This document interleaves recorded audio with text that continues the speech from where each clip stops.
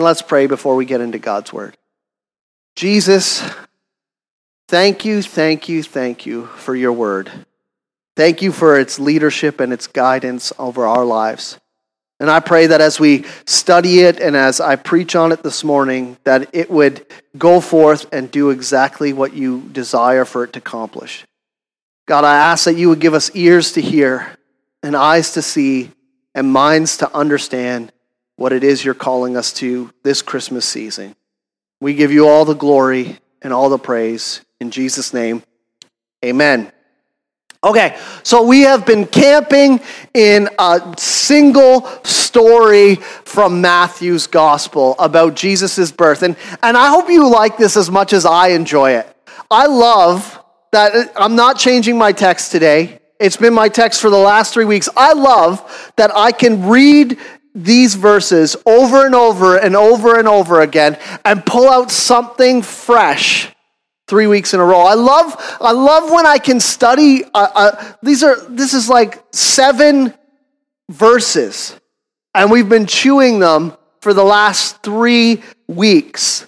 And I hope that you have been enjoying that, and it's not just me, because we've been putting this telling of Jesus' birth story under a microscope. We've been looking at different angles, and we've been kind of examining the significance of every small but significant detail. And so the first week we looked at Jesus' birth from a messy lens. The perspective of Mary and Joseph, who were this young couple ready to get married and start their new life, and then God interrupts their plans. Come on, how many know when God interrupts your plans, it's for your benefit? Not his ways are higher than our ways. And he upends their story, but invites them into God's story. And what an honor. We look at it because it's not our lives, and we think, what an honor. What an amazing thing. But it's not without its hiccups. Because while Mary and Joseph get to bring the Savior into human history, they also have to endure the shame from their neighbors who think they couldn't wait till the marriage bed. They couldn't resist lust, and they had to just take that on the chin.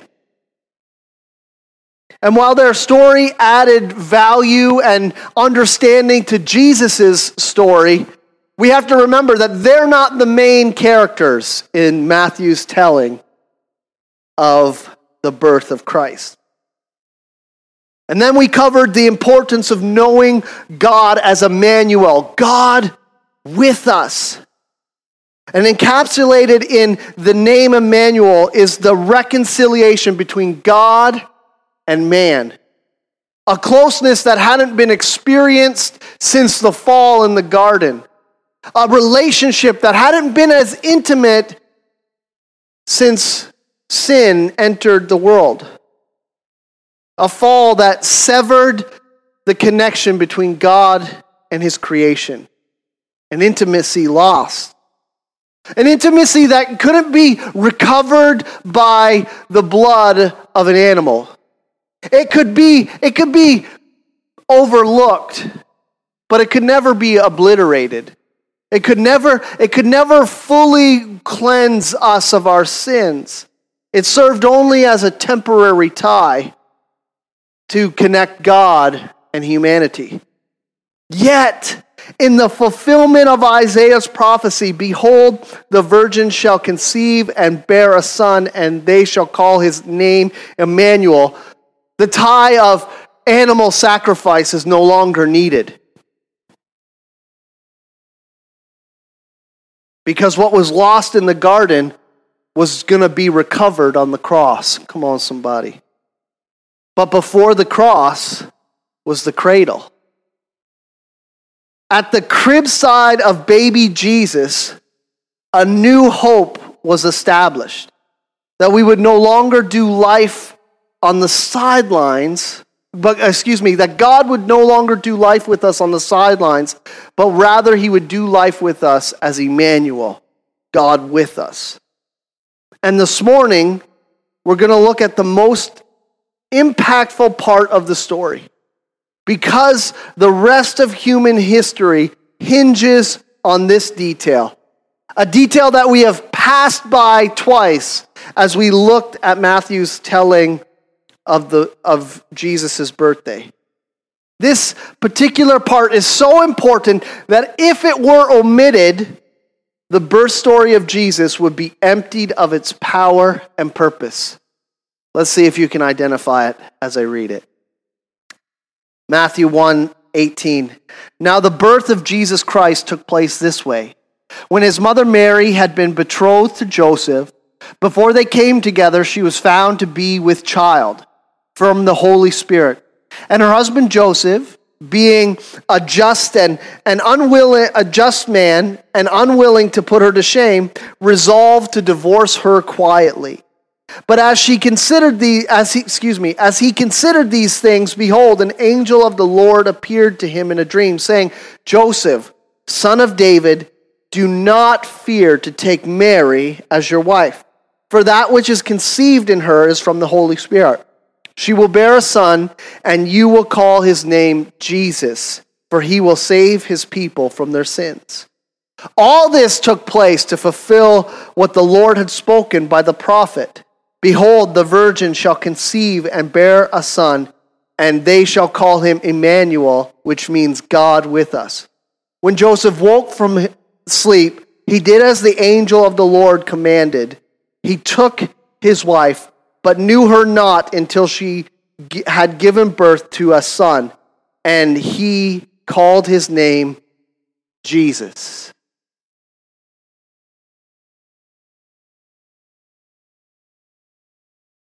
Jesus the Savior. She will bear a son, and you shall call his name Jesus, for he will save his people from their sins. This is the gospel in a nutshell. Jesus, the name above all names. I forgot I put that one in there. Go Jesus, it's your birthday. Jesus, the name above all names, stepped into darkness to redeem that which was lost and ransom a people from their captor, sin. This is the most significant part of this story, because if this detail is removed from Matthew's gospel, it loses its power. If it's removed, we still have the virgin birth. We still have the fulfillment of Isaiah's prophetic words, and we still have Emmanuel, God with us. But we don't have a Savior.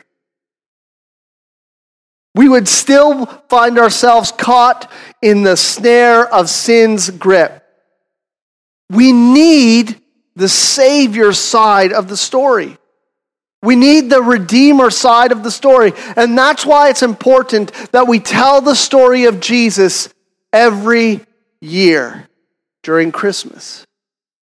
That's the significance, because when I think about it, babies don't do anything. Babies are dependent on their parents to survive. And so while we celebrate the birth of Jesus, he hasn't done anything yet. But that cradle is the gateway to the cross. And so the significance of telling and retelling the birth story of Jesus is not about 8-pound, 3-ounce baby Jesus in his golden fleece diapers. It's not about that. It's about the man. He had a beard. Because without the "he will save his people from their sins" part of the story, we're still a people without hope. The Emmanuel, God with us piece is important because it piggybacks on the salvation of sins part of the story. How many of you know you can have someone with you and still be powerless in the moment?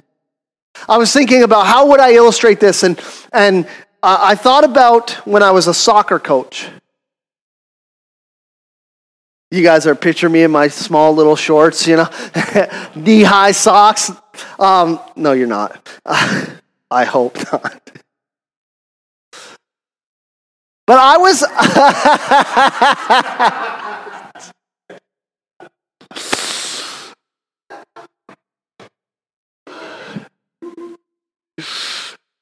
I was the excited coach.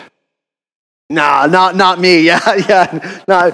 I was the coach screaming from the sidelines, organizing my players, telling them to stay on side, chiming out these secret codes.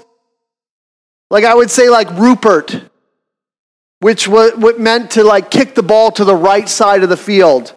And Luigi, to kick the ball to the left side of the field, so that my players knew when I called out Rupert, they knew that the right side of the field was open. And when I called out Luigi, people were like, we're in Dunville. Who's Luigi out there?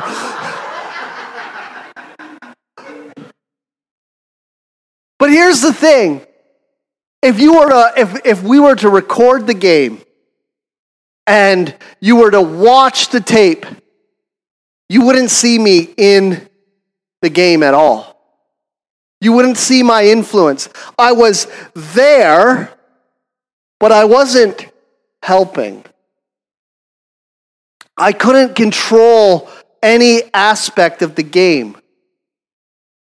And this is the significance, this is the difference between God being with us, coaching from the sideline, but when we have Jesus coming to save us from our sins, that's Jesus tying up his cleats. That's Jesus putting some skin in the game. That's Jesus putting his life on the line. And there's a difference between being with us and being with us. Come on, somebody. That's the reason why we celebrate the birth of Jesus. It has nothing to do with him as a baby, but has everything to do with what that baby would do for us. And this is the whole gospel.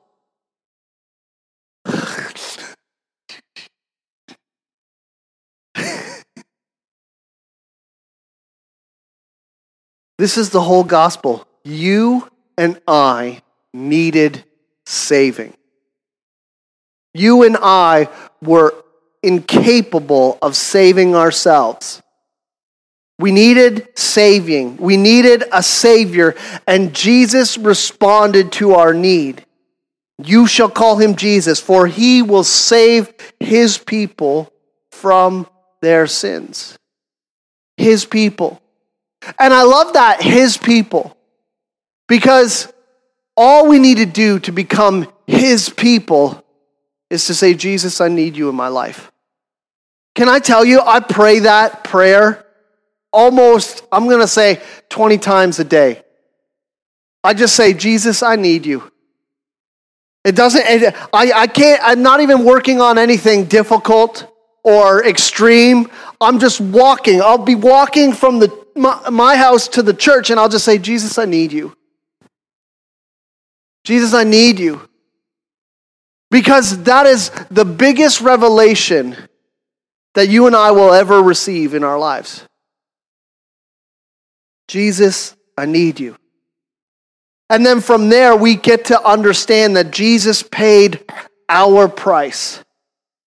Jesus took our place. Jesus redeemed our lives. And I need us not to lose the significance of this thread, because it's that knowledge that allows us to live in intimacy of relationship with God, Emmanuel, with us. See, if we were to lose the redemptive side of the story of Jesus' birth, we'd be people without joy, without hope, without peace, without love. If we lose the birth story of Jesus, we lose what all four of those candles represent. And I struggled with, how do I articulate that? How do we communicate to people who know the peace of God?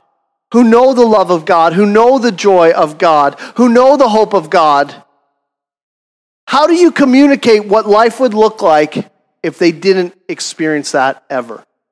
If human history were rewound and Jesus' birth was removed from it?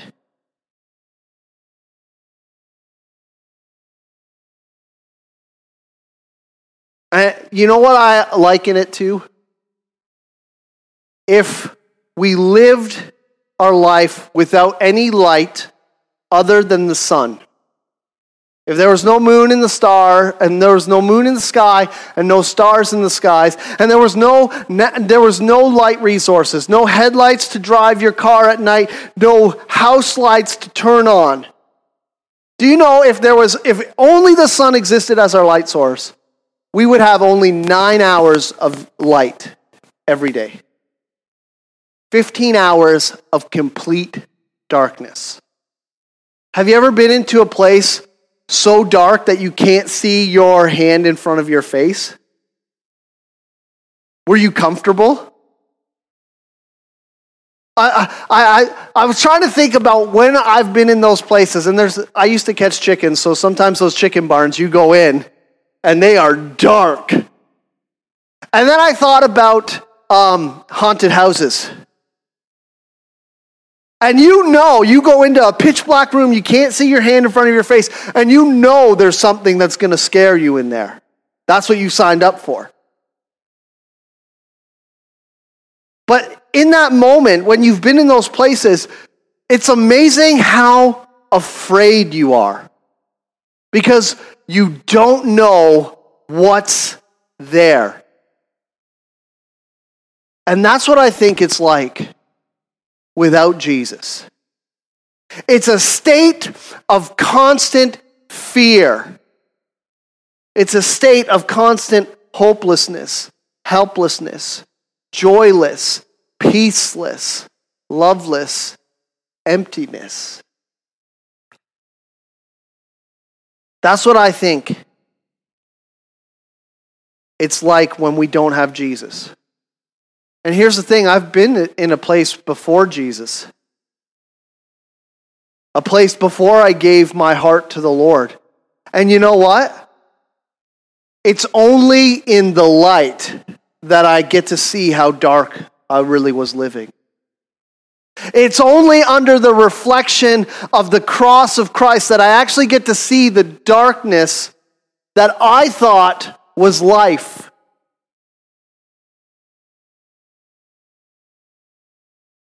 It's rare for us to experience that feeling because we have so much light around us. We forget what the darkness feels like. I just changed the curtain in my office in the parsonage.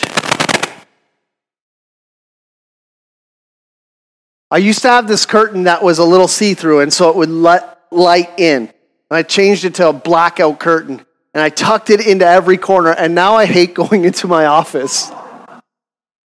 Because I'm like, I can't see anything.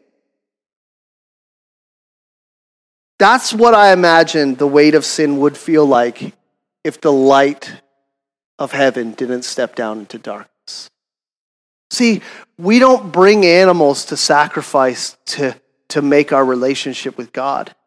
And so we've never experienced the weight of being disconnected from Christ. Because the Bible says that in the end times, they won't need to go here or there. They'll know me in their heart. They'll know me through creation. They'll know me through relationship.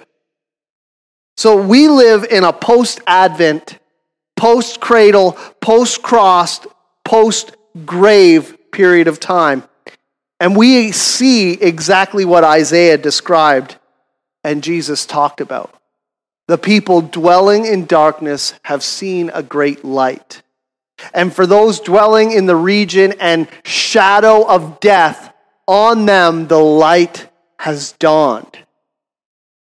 We live in a time of light. And here's the thing. If we're living a life without Jesus in it, you're still living in darkness. If we're living a life without Jesus in it, we're still living in darkness.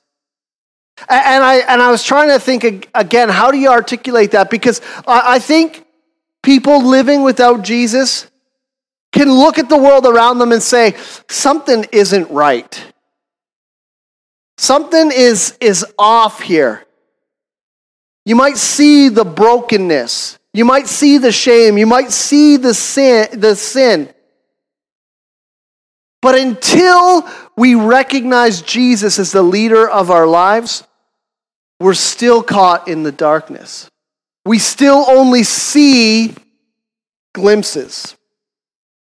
It's only under the light of Christ do we realize that we're caught in sin. It's only by accepting Jesus as Lord that we remove the shackles from our eyes and we're able to see the truth. Sin has enslaved the world. Wow, Pastor Steve, really a hopeful message. But here's the answer to it. Jesus says, take heart, for I have overcome the world. So over the next week or so, or maybe a little longer, maybe a little shorter, you and I are going to be a part of celebrations. We're going to attend parties. We're going to rip open presents. We're going to be surrounded by family and friends. But the reason why we gather has nothing to do with what's wrapped under the tree, and has everything to do with the light of the world stepping down into darkness to save a people that needed saving. So when I've read this over and over and over again, I find that verse 21 is the most significant. She will bear a son, and you shall call his name Jesus, for he will save his people from their sins. That's why we celebrate baby Jesus. That's why we gather in these houses and worship God. Because he came, light of the world, you stepped down into darkness. So here's my challenge to everyone under the sound of my voice. Sometime during the festivities and the fun, stop and open your Bible. Read Matthew's story of Jesus' birth. Read Luke's story of Jesus' birth. Read Mark's, actually I don't know if Mark really goes into it. Read John's story of Jesus' birth. And John takes some liberties,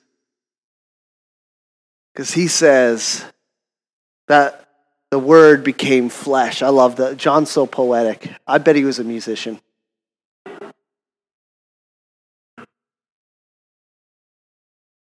Read the words of the original Christmas story.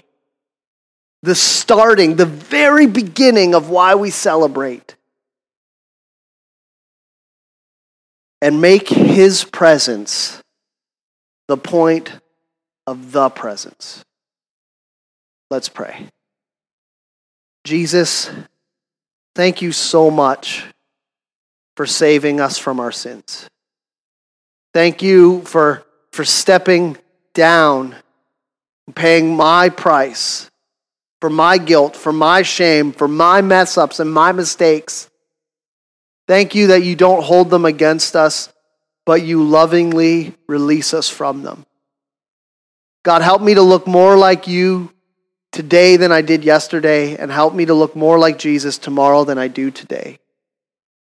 God, we recognize in this house that we need Jesus.